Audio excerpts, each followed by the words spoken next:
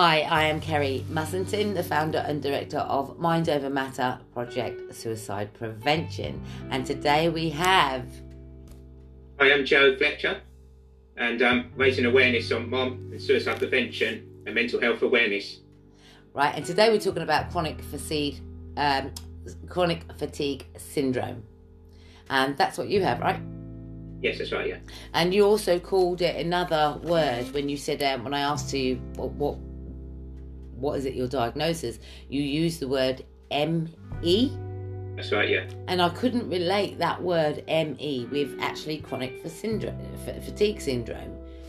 I was looking for, does that word match? Does that make sense? So I couldn't relate. So the fact that I can't relate, that's hence why we've got you in here today. And I'm going to learn about what chronic fatigue, I keep saying that wrong, I apologise. Chronic fatigue syndrome is, also known as ME, right? Yeah.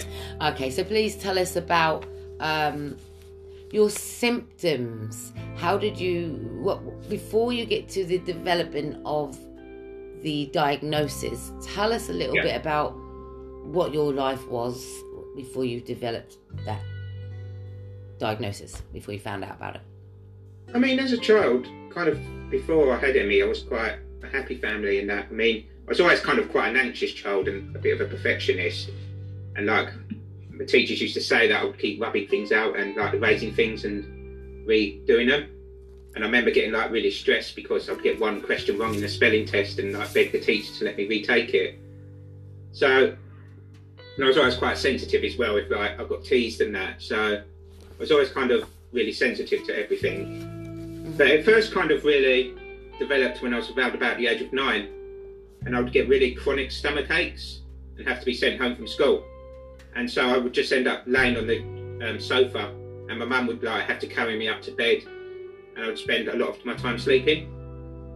And then I would just kind of like have the really tiredness and the kind of fluey type feelings. But it was mainly the stomach, and I couldn't really eat a lot. I would just eat peanut butter sandwiches, would be the only thing I would eat. And so it's kind of I had it, and then my dad developed it as well, and my 2 brothers. The same time? Well, it all kind of, each one of the 2 brothers and I was around about the age of 9, 10 sort of age. It came up in with us. And then it kind of also would be like really painful limbs and kind of couldn't stand, painful back, kind of walking was really difficult, kind of a lot of tiredness and stress as well from it. So are you saying to me that your parents, your family had it first and then they were diagnosed, or we all got diagnosed at the same time? I'm unsure, I'm unclear of that statement. You said your dad had it and another member had it. Well, because I mean the way it kind of worked was that a lot of doctors didn't believe in it at the time, and they saw it as just being like a school phobia and we was making it up. Yeah. And so, but I went to a paediatrician I'd known since I was really small, and he was the first one who diagnosed it because we'd never even heard of it before. And it was him who diagnosed it, but we kind of had a lot of battles with the local authorities and that, and they were kind of threatening to prosecute my parents, and the kind of doctors would make us go to school. And I remember when I was 11, I was made to go to secondary school because the doctor said basically if you didn't try, he wouldn't support us. And I went into the first lesson, spent about half an hour. I was just so ill, I went to the teacher, and the teacher could see my face and sent me to like the deputy head. And then he was kind of taking me to the nurse's room. And just because I said this is a big school when talking to him, he then got in his head that I was just kind of anxious about being at school. Right. And so like every lesson, he would make me try the lesson. I'd spend about 20, 30 minutes in the lesson. The teacher would send me back to him. He would again just make me try the next lesson. And my whole day spent like that. And actually my friends, bless them, actually took me to another teacher and tried to beg this teacher to phone my parents and take me home. And the teacher went and spoke to the deputy head and he said no. And I mean, he really tried and actually wrote a story about that because he kind of tried his hardest to convince his teacher and that to kind of get me. So we kind of had that. But luckily, because my parents fostered as well, the social worker would come round and she saw us. So I got a bit a frog in my throat. Yeah, she kind of went round, I was ill on the sofa and that, and she vouched for us with the local education authority. and they kind of backed off then, but they were threatening to prosecute, and there were like other families where they had actually taken the children into care, and I heard stories of like kids just being thrown in the swimming pool and told to swim. And I mean, there's a video, and there was like one girl in Holland who was actually put in a psychiatric hospital because they were basically telling people they were just mentally ill or that, or they were faking it, or they were ill at school. So we kind of had that pressure on us as well. But of course, the social worker vouched for us, that kind of let us, they backed off. But I remember being at school, there was one really horrible doctor and that who was kind of really against us and kind of felt like and that and wouldn't support us at all. And so for my teenage years, I actually went to a school with children with disabilities, which, that was quite an eye-opener as well. I mean, you kind of see a different side of life in that most people don't really realise, kind of people. But it's also kind of, it was great because then you kind of saw disabled children as well, and you just saw them as like just the same children in that, whereas a lot of people will kind of judge that, won't they, and kind of get these ideas in your head. So it's kind of two sides. I actually got that and to be friends and that. So there were some good experiences as well. Joe, why was you put into a different school? Basically because I just couldn't handle physically being at the mainstream school and mentally handle that. And so they kind of suggested I went to a disabled school. So hold on a minute. So you've gone to a normal... I'm trying to understand this. You've gone to a normal school, and then your body is in tremendous pain. Yeah. But no one's understanding that. They're thinking that you're trying to play truant. They're thinking you don't like school. Just elaborating on your story. They're thinking that you're making it all up. And even your friend stood up for you and said he's not lying. Your friend believed in you where the adults didn't. But what I can't understand is why you would be taken out of mainstream school and put in a disabled school. For chronic, you wasn't even at this point, you wasn't diagnosed. So is it because you got behind in work and then they felt that you may have a disability? No, I mean, I was diagnosed, but even with the diagnosis, a lot of doctors still wouldn't accept that because they didn't believe that it existed. So even though I had the diagnosis, a lot wouldn't accept it, and like a lot of the local authorities at the time wouldn't accept that as being a natural condition because at the time it wasn't really accepted by a lot of doctors and a lot of medical professionals. But you could read and write, right? You was reading and writing. Yeah, but it was the actual being in the mainstream school and the kind of... Whereas in a disabled school, it was a lot more relaxed. There was kind of shorter classes, I could rest. And even now, I struggle to go a lot of the time. I mean, I kind of went some of the time, but it was still a struggle for me. So, God, it's a lot of moving around, unsettling, and the fact that no one was believing you, but your parents was.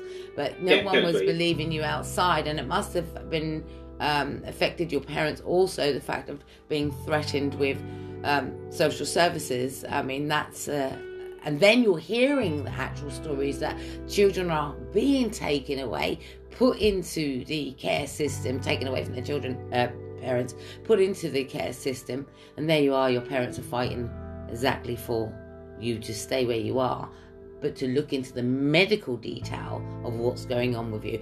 And it's really sad to hear what you're saying, hearing that you are one of the lucky ones who managed to remain where you are, but there is other people and I think this is a big eye-opener to me, Joe, what you're saying, is that other people's children are being taken away from them because of their medical condition, not exactly because of bad behaviour, but because of the medical condition that's preventing them from attending school. And the school welfare is going to be want your kids going to school, etc. So, it's a vicious circle when there is children, to make sure that these children are being raised correctly and they are attending school. So can you blame them for doing a thorough investigation? No, I can't blame them for the investigation, but it's kind of the fact they wouldn't accept that, and they could see us that the parents did try sending me and my brothers and that. And they even stopped my brother going home at lunchtime because they said that he wasn't coming back because he was too ill. And I mean, he would have severe headaches and that. And the doctors would say that, and the teachers could see we were ill. But it was the actual kind of the head ones and that just wouldn't accept it. And like I say, because the social worker of the foster children saw us actually ill on the sofa and she vouched for us, it was then that they backed off. Mm. So it's only because she vouched for us that they accepted it then, but they just wouldn't accept what my parents were saying. Yeah. Okay. So, and so we will get to the sip and read out what chronic fatigue syndrome is about. So all of this sleeping, you're not playing with your friends, nothing's going on there. You're majority of the time you're spending sleeping. Yeah. Yeah. And I mean, I'm lucky I had my brothers as well, so I mean, I still had some connection and that. And I mean, I did have friends still when I was at school, but I kind of lost them a lot. But then I still at the disabled school had quite a few friends there as well. So it was kind of, I did still have friendships and that, like when I could attend and that. Mm-hmm. But it was kind of like on and off sort of thing. You had more support in the smaller school than you would in a big school. So yeah, that's right. Yeah, and also from the teachers and that as well, because obviously they understood more people with disabilities. Yeah, which is better for you, but give you more of a chance to live your life to the fullest rather than being ridiculed for your disability. I'm sorry that you went through that, and I really give credit to your parents for hanging on and going through that and sticking by your side as well. You know, so signs of problems: swollen glands and tender lymph nodes and sore throat. That happens to you? Yeah, I mean, I did get these. I would get a lot of throat infections and swollen glands. I mean, that was quite common. And viruses. I would get a lot of viruses. And I remember I had like a cough that probably lasted a couple of years. And I kind of had bronchitis at one point. And so I would get a lot of kind of urine infections as well and things like that. And so I would get kind of ill really easily. And it was, so there was kind of that to it as well. Is there a day that you have a clear day, or is this every single day? At the time, it was pretty much every single day. I mean, it was kind of, there were some days I'd kind of feel a bit better and then kind of try going to school for a little while. But then kind of like the stress of that would then kind of trigger it as well. Or kind of if I've had disputes with people, other kids, or kind of they teased me, or that sensitivity would come back in, and then that would trigger it again. So it would kind of go back to... So that's what you said. So the triggers, we use the word triggers. For those that don't know, it's... how can you use another word of trigger? Because trigger wasn't used, that word trigger was not used a few years back, was it? We're hearing words like trigger, gaslighting, they're all new words, right? So to explain an emotion. So if you're being bullied, we'll use that as it sets in the depression.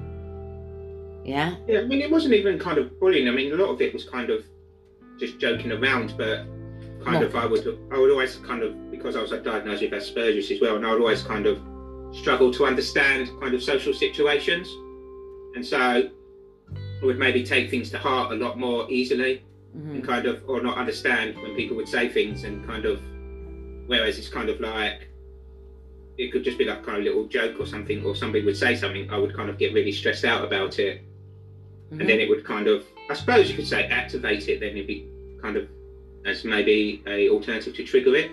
Yeah. Fear, worry, anxious, anxiety. Yeah. And then that would kind of trigger the ME then, because that would kind of shut me down again. And this is why we say it's important when people are suffering from depression to seek as much happiness as possible, because it does really boost your immune system, you know. And so therefore, if you're miserable, upset, you know, and even dealing with what you're dealing with is going to be pulling down that immune system, you know. So it's you're going to tell us about the bear in a little bit and hibernation in a little bit. And I mean, because also what happened is because I was ill and wasn't exercising, and I was just eating peanut butter sandwiches. I did get overweight as well, so kids would kind of say about that and kind of like call me fat and that would kind of like extra. Can you tell me why you was only eating peanut butter sandwiches, please? It was just the only thing I could really fancy, and it was the only thing I could kind of, I guess, digest, and that without the stomach hurting. And it was just something, I mean, I think that's quite a common thing, that people will just kind of have one kind of food and that, and they do say that's common with Asperger's as well, that people will pick one kind of common food. Really? Are you still eating that then, the same thing? No, now I kind of have quite, I mean, I'm vegetarian now, and I'm actually quite varied with my diet now.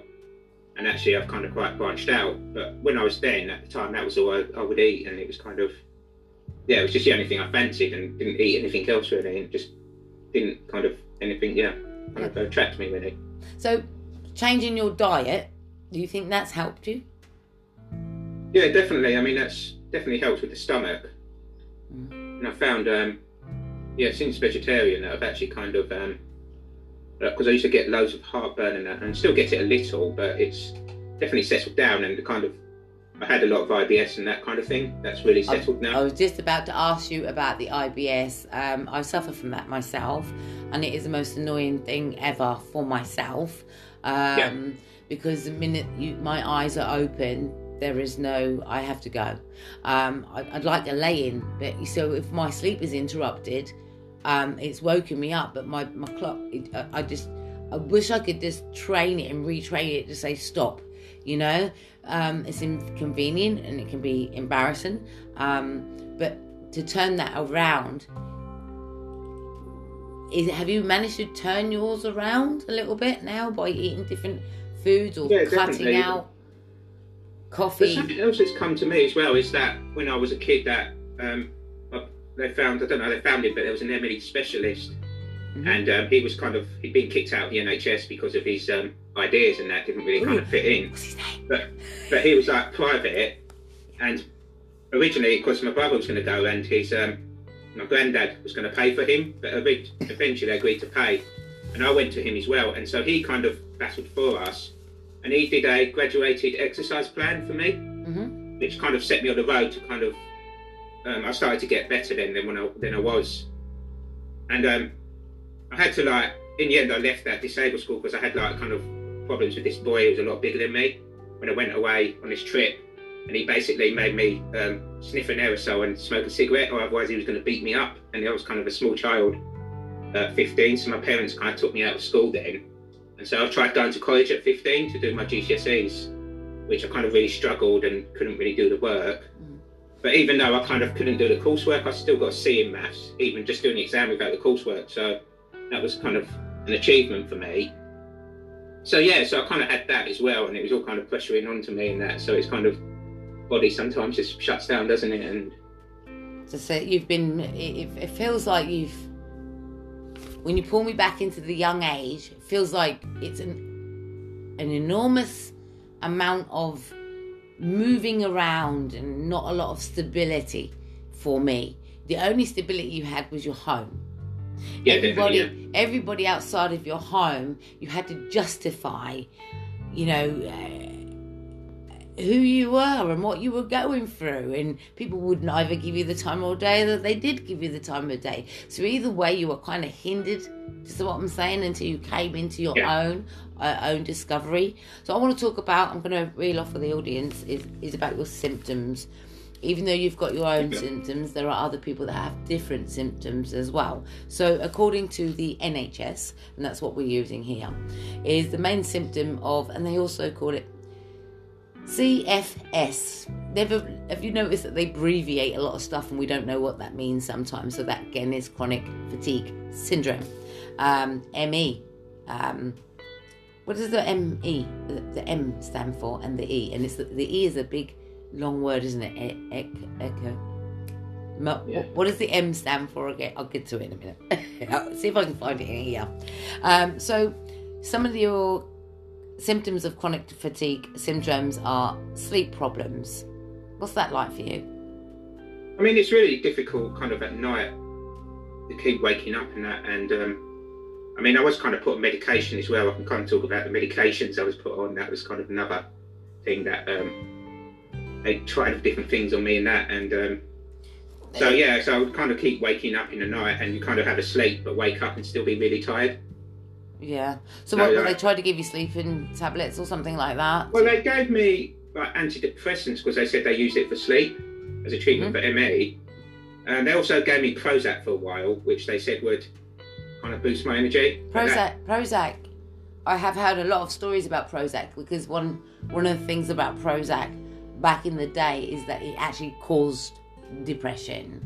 That's what a lot of people said, that it's supposed to take away or mask it, It's just a mask as it is, you know what I mean? And so we're Yeah. taking these tablets to mask about depression. But you said they tried to give you something Prozac to Well, I help mean, you there's been see. people who've claimed, It's a parents have claimed that their child's taken their life after taking Prozac. I mean, That's there's stories and that, and people have been to court for that. But Mhm. for me, it just basically kind of ramped me up to like really overstressed and kind of I've got really bad shakes from it, and it was kind of like Bad experience on Prozac. A bad yeah, experience. and eventually they took me off it. Luckily, I mean, there's stories of Oh. people that get put on more and more medication because of it, and then they end up like down a rabbit hole because of that. Yeah. And they'll say, I mean, I've heard stories of people say that the doctors were telling them it's unlocked other things that were hiding and that they need to take more medication. But luckily, I had a good doctor who took me off it when it wasn't kind of working for me. Yeah. I was also given the amitriptyline, the antidepressants, and eventually that started making my hair fall out. And so I went to the GP and they said that can't happen. And I don't mean just like, they just reckoned it was like, what they call it, male pattern baldness early, but it was like clumps of hair. And so she said it couldn't be possibly because of that. But in the end, we kind of insisted and they switched me to another medication and it stopped then. So it obviously was that. But I mean, I'm kind of off medication completely now. So, I mean, that's something that's been about probably a couple of years now. So, And we're going to talk I about... was on antidepressants for about 25 years or something. So, it's, And we're going to talk about how you replace that just as soon as I go through this list. We'll talk about... Sure. We'll go to the elevating side of your life. Yeah. Okay, so what comes in here is sleep problems, muscle and joint pain. Is that what happened to you too? Yeah, muscle and joint pains was kind of chronic, like muscle and joint pains, and walking was difficult. I couldn't walk very far. Really? Kind of, and also like muscles in the legs. So it was very restricted on kind of walking, and running wasn't possible at all. Gosh. Headaches as well? Yeah, I mean, kind of my brother would get really bad migraines. Mine came out more in my stomach than in my head, but I would get a lot of, if I tried reading, kind of like a queasy feeling in my head. Mm-hmm. Not normal sort of body queasy feeling. Kind of concentration is really difficult, and kind of reading. And my parents did even try, I did have some homeschooling as well, like they had a tutor come round. Mm-hmm. And so I would do a bit of that as well. But it was just kind of really hard with the concentration, would kind of completely wipe me out again. Yeah. And then it says problems thinking, remembering, concentrating. Now that goes a lot also with depression and a lot of the diagnoses that are out there as well on the mental health side of it, which is again, if you're bogged down with your stomach pain and you're tired, your body just not feeling 100%, it's bound to affect you when you're not eating properly as well. It's bound to affect you in these ways as problems of thinking and remembering and concentrating, because is it really that painful? Yeah, I mean, it's kind of always hard to remember. How can we demonstrate your level of pain? I know that it's your body, but it would be, I don't know, something we've all fell over, haven't we? That hurts. Yeah, but the stinging pain of it, that's no comparison. I think you imagine when you get a bad stomach, people kind of get, what do you call it, is it gastroenteritis or? Yeah, or period pains, but you wouldn't know that part. No, but it kind of, that sort of really painful in your stomach and sort of doubled over. Yeah, good. Well, if I'm honest, I mean, we are adults here. I mean, when I was younger, I used to have bad period pains, and that would be double. There's a lot of people out there that have bad period pains, and it is a sinking feeling. There's no energy with it. There's nothing like that, and I couldn't imagine living how you've been living like that on a daily basis. Do you know what I mean? Women go through it for a couple of days, a month, etc., and some people go through it more frequently than others, but that pain is immense then. So I'm not you're not me, but if you talk about stomach pains and those kind of pains, they're heavy. They're about to drag you down, Yeah. So, yeah. Then we got flu-like symptoms, it says. Flu-like symptoms. Can you explain? Yeah, I mean, it's kind of one of them difficult ones to really explain. I mean, I'll get a lot of cold, like kind of the running noses and that, and sore throats. I did have a lot of sore throats. I remember I used to have a lot of sprays and that would kind of happen quite a lot, and they would give me antibiotics and that. But it's kind of, I don't know, it's that rundown feeling of flu, and it's kind of hard. I don't really know how to describe it. I haven't got a word for it. It's just kind of, when you've got flu, you feel that kind of thing in your body that just makes you feel ill and that, and kind of run down. And it's I remember last year I was just, if I overdo it and that, I would have to, just 5 weeks, it would wipe me out for like 5 weeks, and I'll just end up sleeping most of the time and just not feeling like getting out of bed really. Mm-hmm. And it's just kind of, that's what I felt like doing, and it was like, and then you kind of get frustrated that you can't do anything as well, and then it's kind of, you kind of feel like, oh no, I've relapsed and that and gone back and that, and so you kind of get all that fear as well and that. And what about fast and irregular heartbeats, palpitations? Does that happen to you? Only as kind of like, even if I tried running short distances, but I don't kind of recall anything. It's not something that jumps out at me that was a big kind of, there's a lot of anxiety in that, but I can't recall any sort of particularly that. Mm-hmm. Okay. All right. It says here the severity of the symptoms can vary from day to day or even within a day. Wow. Yes, I'm reading this off the NHSE. Diagnosing chronic fatigue syndrome. There is not a specific test for it, so it's diagnosed based on your symptoms and by ruling out other conditions that could be causing your symptoms. The GP will ask you about your symptoms and your medical history. You may also have blood tests and urine tests. Yeah. Is this hereditary? Because you mentioned your brother and your father's got it. So is that because it's hereditary? Well, they don't really know. I mean, they used to say it wasn't, and then they're saying possibly. Well, how do you? It's strange we had kind of a cluster around where we were, because my headmaster at primary school as well, he retired early from it. So that was kind of the first one before us that he retired. They've never defined whether it is or not. I just don't understand that how most of your family can have it. Are they actually? Because you said you were fostered, right? No, I wasn't fostered. No. Sorry. My parents fostered, but I wasn't actually fostered myself. Okay, so these are your parents fostered, so these are your actual biological. So these are your biological. I can't understand how others in your family have got it. That's what I'm saying.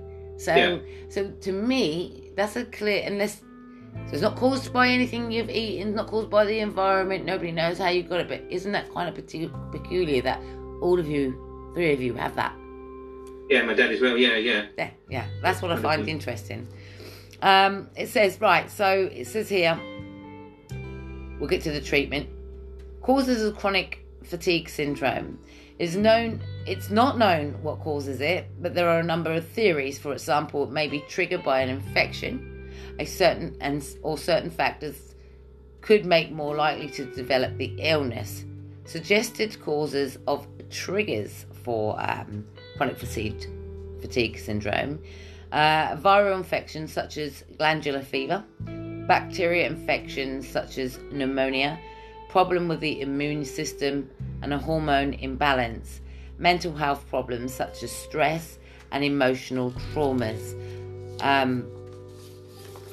It's your genes. Wow, you see that? It does say that. It says your genes. Chronic fatigue syndrome seems to be more common in some families. Yeah. So there kind of be a link there then, isn't there? There's got to be, according to the NHS. So treating chronic fatigue syndrome. I mean, it says cognitive behaviour therapy, CBT. Okay. I think that's cognitive behavioural therapy, that was part of a structured exercise program called graded exercise therapy, because obviously they are saying that if you exercise it can actually make it worse. So it's a kind of, tricky one, that one, isn't it? Yeah. It does say here's the positive. They also say medicine as well. Most people with chronic fatigue syndrome will improve over time, especially with treatment, although some people do not make full recovery. It is also likely there will be periods when your symptoms get better or worse. Children and young people with chronic fatigue syndrome, ME, are more likely to recover fully. Right, so we found out the causes within reason. We find out how you can get it diagnosed within reason. Now, when we talk about treating this or any illness, because I'm just going to say it this way, is that all right? If we talk about treating chronic fatigue or any illness, any disability or diagnosis, we have to get that brain capacity right as much as we can. So here we are. How do you, in your adulthood, move forward with your life? What have you done to implement change in your life to manage your recovery? Yeah, I mean, so it was kind of like, another thing they gave me was hemoglobin injections, which was like blood plasma. Hemoglobin. So, they were kind of just basically trying different... Hemoglobin, they call it, but it's like plasma. It's plasma from blood, and it was supposed to be boost your immune system. Right. I remember they nicked a bone as well, and like for months I had a really chronic pain in my hip. I could hardly move, just from the injection where they bruised the bone. And so, but they don't really use that now. But it was mainly kind of, I had the graded exercises, which kind of helped me start. But then I would go to college and I went to university and did music, and I kind of numbered through, but there would be periods where I would get tired, and so it did kind of improve to a certain extent, but it was only kind of the last year, and then I kind of discovered that what I was saying, the Sydney Banks and the Three Principles, and then Dr. Bill Pettit, and seeing him, I kind of had a really massive shift, and it was kind of from realising what we were saying about that kind of power of thought, isn't it, that comes. And then we kind of use that, and then we cause like loads and loads of stress, as I kind of did. And then the body has ways of kind of helping you by shutting down your body, or different people would have different ways of doing it. And he kind of described it as like a hibernating bear. And it's kind of gone from, because we have this stress response system that every creature has, and that in like the worst situations, kind of like a tiger was bearing down on you, your body would obviously need to just concentrate on everything it needs to kind of survive that situation, and so it kind of sends all the adrenaline and it shuts down all the things you don't need in your body, the kind of things like your immune system, your reproductive system. But we're only kind of designed to be in that situation for like 30 minutes every 24 hours, and if we're in longer, then it kind of causes damage to our body. And so basically, kind of when we're really stressed, really anxiety and that, you're actually putting your body into that kind of status of being trying to defend itself. And so it's kind of looking that actually the body will do things to try and help you, and so in some ways it's trying to help you just get out of that kind of response that you're creating. And it's kind of like, first when I heard Dr. Pettit, because I always kind of had that big thing back in my life that it ruined my life, and if I hadn't had it and that, and then suddenly I started thinking, well, did I cause this myself? And it's kind of that innocence though, and it's kind of hearing that was helped, that we're always doing the best we can throughout life. And it's very much like, well, with the thinking we have at that amount of time, we don't know that that's not real, and so we're kind of doing the best we possibly can. And so it's never blaming that, because it's very easy to kind of think, well, people are blaming us for it, or I'm blaming myself, and it's never about that. It's recognising that actually we're doing the best we can all the time, and it's not about, it's kind of about that actually there's other ways out of it. That, because I was told basically if you didn't get better with ME with 5 years, that was it. You were kind of condemned to it for life. And so I kind of resigned myself to that, really, that was it. I kind of had ME, and then there was no chance of me really, other than finding a miracle cure. And then it was kind of seen that actually, beyond kind of like our physical body and the kind of physical conditions or the diagnosis and that, we kind of have that purity of ourselves, that kind of light in ourselves. And that the first thing I heard him say, that it was when I heard Sydney Banks in the recording saying that we're actually all living mental health underneath everything. We are. And that it's kind of like, if everybody can see it and actually see within themselves, and it was kind of like the doctors don't see that and see beyond, that actually we all have that hope that we can move on with their lives and kind of change their lives and live a new life. And use the tools we have, even for the small ability, to make it happen. And I think that's where, when we look at life now, when we're dealing with people with chronic fatigue, which is again very similar to fibromyalgia, right? Yeah. Okay, and so when we're dealing with these disabilities and these things that make us sleep, we have to implement tools for our health and well-being and structure. So what is your daily routine Monday to Friday? Well, I mean, I always kind of make sure I get up at the same time. So I get up sort of 9 and get ready and kind of have a big structure. And then I do some kind of meditation, and I'll listen to some kind of spiritual teachings, some Sydney maybe. And then I'm kind of doing some kind of like the work that we do, maybe kind of. And that's kind of a thing I'm starting on now, and doing a bit of some courses and that on kind of some of them on the spirituality, some of them on like more coaching, that kind of training.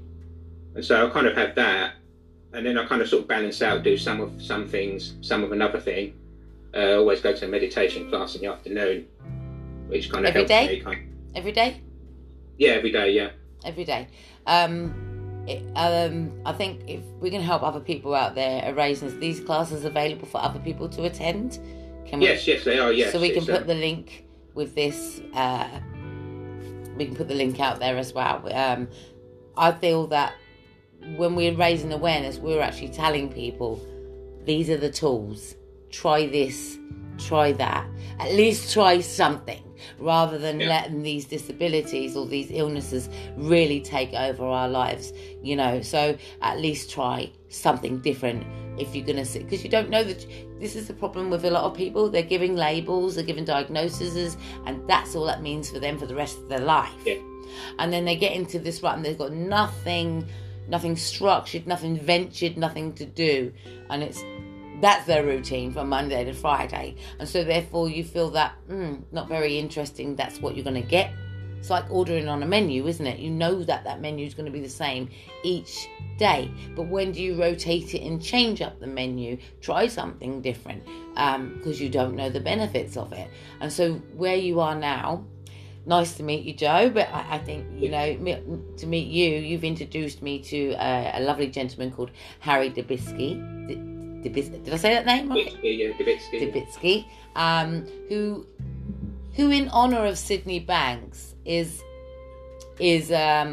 never met the man, but I listened to one of his podcasts, which is talking about mind, consciousness, and thought. Or did I get it either way around? And this is where your meditation is coming into play. This is where your thought process is being changed, because somebody else has introduced to you a different way of thinking, and to open up your higher consciousness. It's very much, I was going to say, it's very much kind of that we have the intellectual sort of thinking mind. Yeah. And it's when that kind of quiets, then we have this inner kind of knowledge, kind of inspiration that will actually guide us. Mm-hmm. And so it's actually kind of that comes from the universe of that, what we're all kind of part of, aren't we? Or some people call it Mother Nature, or if you kind of indigenous people call it the Great Spirit. And it's kind of flows through us. So when we kind of get quiet in our head, it kind of lets it through, and it's very much kind of quietening down, really. And it's kind of whichever way people can find it, and then that's where the healing kind of comes from. Mm. And so it's when you look around, because you were saying to me that you've had a bit of an awakening, correct? Yeah, I mean, I can talk about that as well, because I went through a bit of a crap show there as well. No, please. You know what? This is your time to tell your story, and what you feel that viewers need to hear, but you want them to understand that you've moved from that, progressed, and these are the tools that you're using for progression. Please tell us. Yeah, so I mean, I was kind of like, I was kind of settling down, but I was still kind of get obsessions and anxieties and that. And I just remember I got really, really anxiety in bed, and I woke up, and then suddenly it just kind of had this massive kind of shift in me, like a breakthrough. But it was like, and for about 5-6 seconds, it just felt like I was just so much positive sort of energy was going into me. But then I kind of like my thinking kind of started up again, and then that kind of stopped, and then it was just like I've been charged up, like someone had put a power socket in me and put 1,000 volts in me, and then it just went like I just put my foot down on an accelerator pedal, and my brain was just spinning so fast, and I just couldn't sit still for even like 2 seconds. I couldn't read a book, and my mind would just go, and I couldn't watch telly. And my parents said it was like I disappeared for about 3 weeks, and I kind of think, I imagine that's what kind of people who've been diagnosed with ADHD, maybe that's what it's like. And if it is, I've got so much compassion for them because it was horrific. I just couldn't focus on anything, and it was just like almost like my consciousness was trying to go off somewhere else, and it felt like it was just trying to go into the universe. And so I was kind of going through this and getting all these like insights coming through. And I told my friend, and I mean he'd been diagnosed schizophrenic and he'd been in hospital now, and he'd had similar experience, but he knew because he was a 3 Principles trained facilitator, and he just rung me up. And he spoke to me for about 30, 40 minutes, just talking over me because I was just babbling and that. And he brought my mind down to a certain kind of a level that slowed it down. But it was just still so spinning all the time. And I was kind of like, then I started thinking I was this like new guru, spiritual guru, and I was going to like go and I started save the world. Like, yeah, all these things and that. But then I started getting into like, well, I actually feel really crap. And I thought I'd had this enlightenment, but I felt terrible. And I started thinking, I don't want this, I hate this, I was doing so well before and I want to get rid of this, and my mind was just getting faster and faster. And then just sort of out of nowhere, this thought came that, no, this is not an enlightenment, because an enlightenment's a beautiful experience. This is your thinking causing it. And I tried like exercise before, and I tried Tai Chi, and I tried all these things, and it would slow it down temporarily, but at one thought, like that, my brain just slowed down, like I'd taken my foot off the accelerator. And so I kind of, that, but I was still kind of getting this weird feeling in my brain. And then I remembered watching, I showed you, Dr. Bill Pettit was talking about how we have a body alarm system that would kind of signal us when we were kind of stressing ourselves out and that.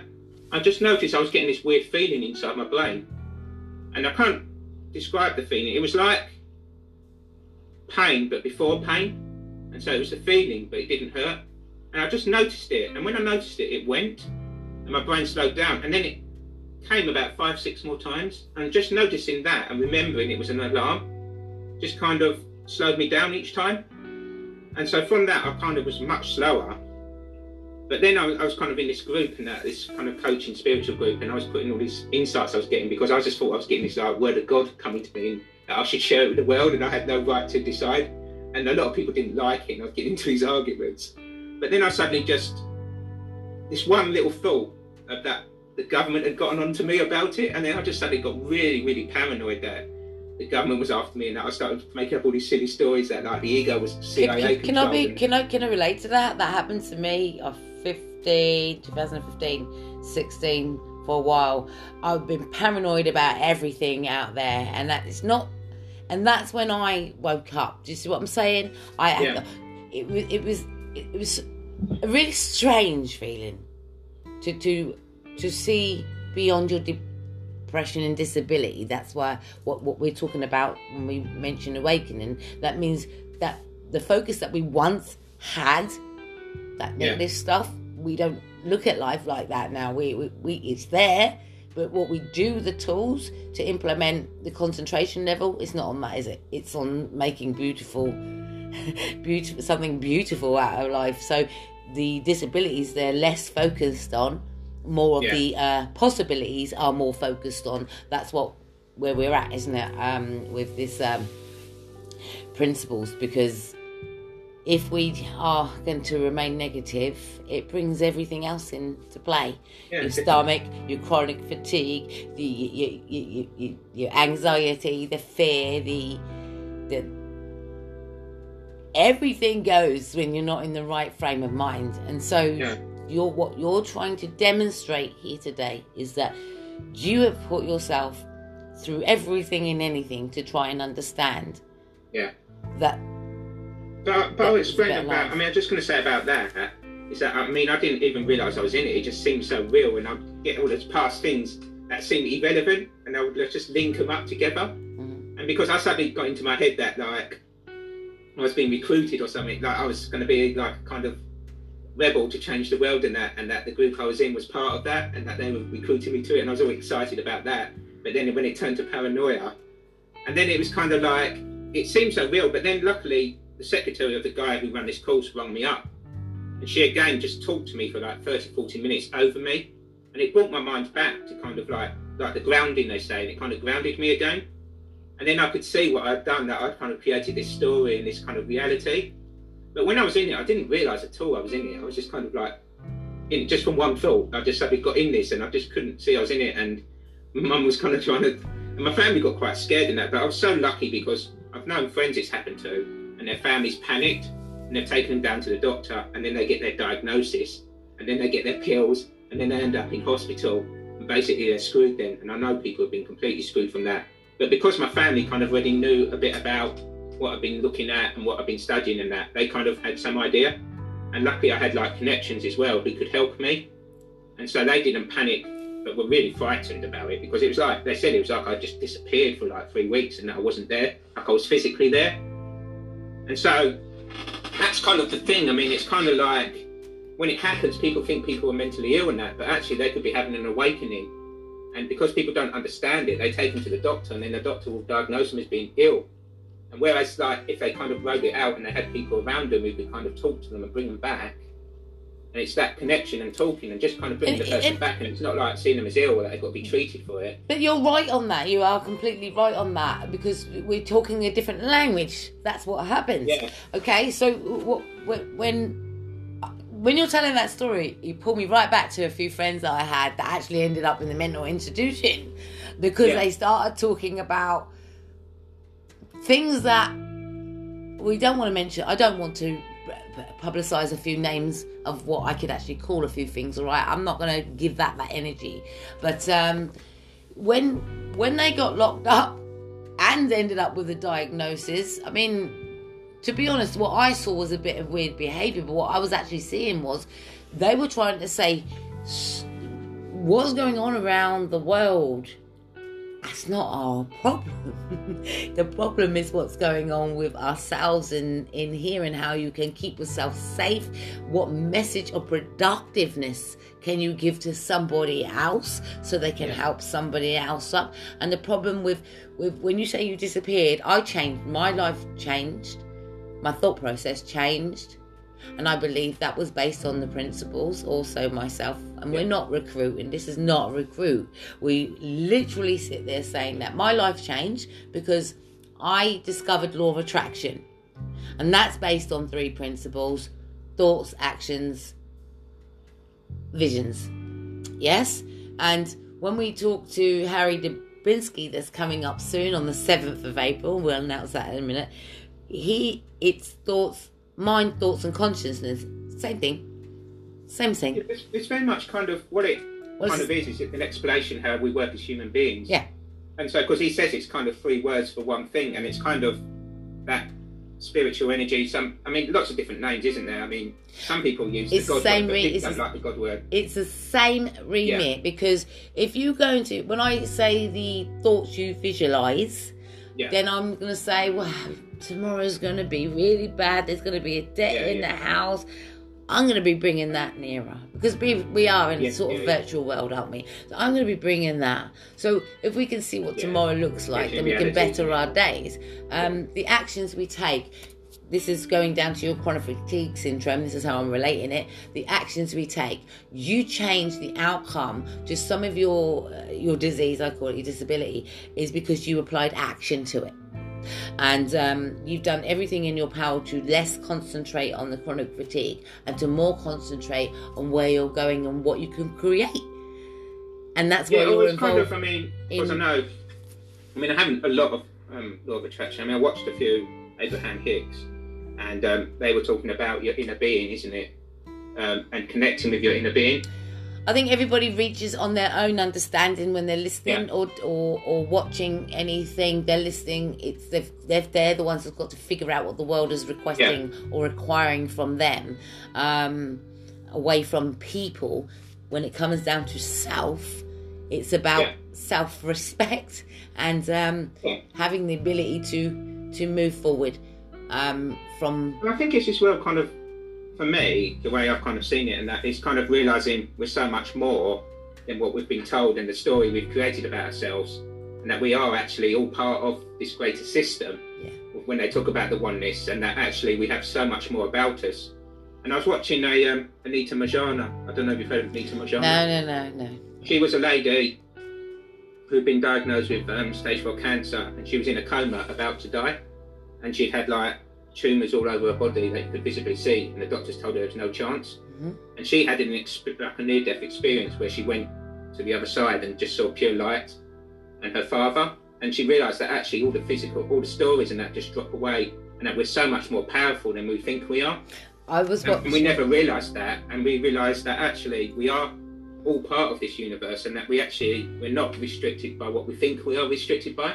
No. It's just we're told this from children that actually, and so it's kind of connecting with yourself that actually there is more to yourself than everything people think they are. And then when you kind of realise that actually you can come through all these things and you've got this resilience and this kind of pureness. And I think when we talk about, and I don't like to get into religion, even if I like to get into religion or not get into religion. I'm not talking about religion. What I'm actually trying to say to you is that everybody has their own belief system, and it isn't about, we must pray to a God. Who knows? How can you actually see a face of that word, right? So I've not actually had anyone describe what that person or what that is or whatever else, and it's down to our own beliefs. Now I do believe in something bigger than me, and that's because of those hitting rock bottoms. That's because of I look at life differently now. That's why I'm able to manage my disability, because I've changed the thought process into if I remain negative state, then that will... Listen, when I was negative, when I was depressed, everything's you. And when you get cold sores and stuff like that, that's your body telling you your moon is down, your immune is down, and then you can get in the urine infections again. That's your body telling you your immune system's down. So what better way to boost up your immune system is with meditation, and get into yourself spiritually. And that's hard, but it's be still, isn't it? You have to be still. You have to be still and try and put everything that you're feeling down just to figure out, right, if I can get a grip of this, it doesn't get a grip of me. And I think when we're dealing with meditation and we're dealing with trying to change the thought process, one of those things is your breathing techniques through pain. Because I don't know about you, when you were going through those stomach aches, was you actually taught to breathe, to deal with the pain? Because when women are in not supposing you're going to know what this feels like, but when women are in labour, they're taught to pain management with breathing techniques. And we forget that, even though we had children or not had children, we forget that it's not just for pregnant women. Those breathing techniques are for everyone, children and adults, grandparents, because the breathing techniques take away the physical part of, because you're concentrating on listening to something else. So breathing, meditation, looking at life in a different way than what we've been accustomed to has been beneficial for you, right? Yeah, but I mean, also, when you kind of say about the words are kind of, again, a label, aren't they, to try and describe what's before kind of creation, or before the form, or before reality. And because words are kind of after reality, aren't they, what humans have created, they're trying to describe something that hasn't manifested before that. And the way I kind of saw it was that, like, a mountain was still there way before we called it a mountain, but it still existed, didn't it? And it's kind of these things, we label everything, like we call a tree, but the name tree isn't a tree. Or we kind of say grass, but the name grass isn't the grass. And I used to ask that question at school. If man had been around for a long time, but the first person who named the sky, who named the sea. I already asked those questions when I was at school, teenager. Well, why is the sky called a sky? Why is how did you make these names out? People put names and labels on everything, right? One person putting a label on everything. So it's the understanding what they mean, but even if you said like the word water and you've never seen water before, somebody labelled it water, but it could be lemonade, right? That's what I'm saying. Yeah. So, like, you know, when life...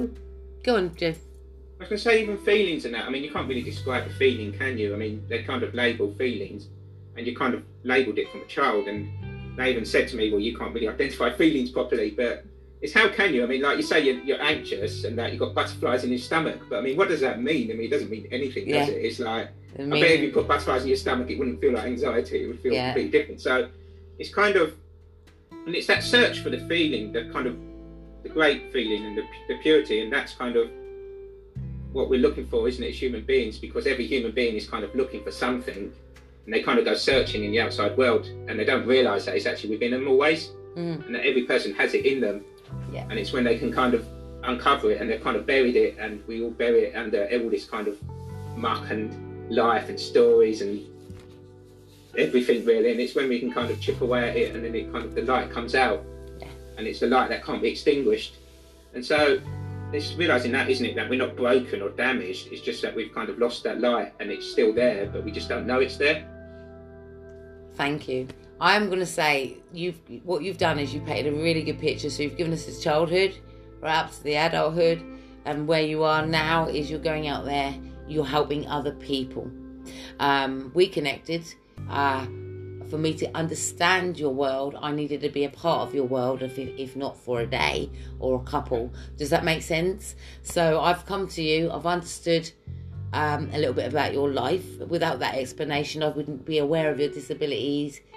I don't see a disability within you because you show up today. That is an ability, and that's an example, showing up. So thank you. So we just put out there quickly, you're returning back with the Mom Project, aren't you, on the 7th of April at 5 p.m. And it's a 2-hour session. And there's probably, I think there's about 11 testimonials coming to talk about pursuit of the truth regarding mental health. In aid of Sydney Banks, and it's delivered by Harry Dubitsky and yourself, Joe. So you are bringing awareness to us from a different level, from the traumas to the change. And I look forward to speaking to you then on the 7th with the other guys. And is there anything you want to tell everybody before we leave? So today's topic was chronic fatigue syndrome and also change of mindset. Will you come back and tell us about Asperger's, please? Because I always think it's best that everybody, we hear these about children, we hear these disorders, these labels, these diagnoses, these disabilities, but a lot of people don't understand them. And if we're going to relate, then we need to understand. Would you come back again and please educate us around Asperger's? I really would appreciate that. And I guess it's kind of the thing I'd end up is that we're trying to show that there's hope even when you've been told there isn't or believe there isn't. Yeah. So, and don't always listen to what the experts tell you, because just because they have a lot of letters after their name, and that doesn't mean they know what they're talking about. So no, you want the lived experience, don't you? You want the lived experience. You take information from each and every individual, but ultimately the choice is always yours to think about. Yeah. Thank you very much, Joe. I really do appreciate your time here today. Thank you very much. Good, yeah. Enjoy. So we'll see you on the 7th. Pursuit of the Truth regarding mental health. You'll see a lot more of Joe, because Joe is going to be raising awareness and taking a lot of interviews to help other people to discover the meaning of these labels, but the meaning of life. Thank you very much. We are Mind Over Matter.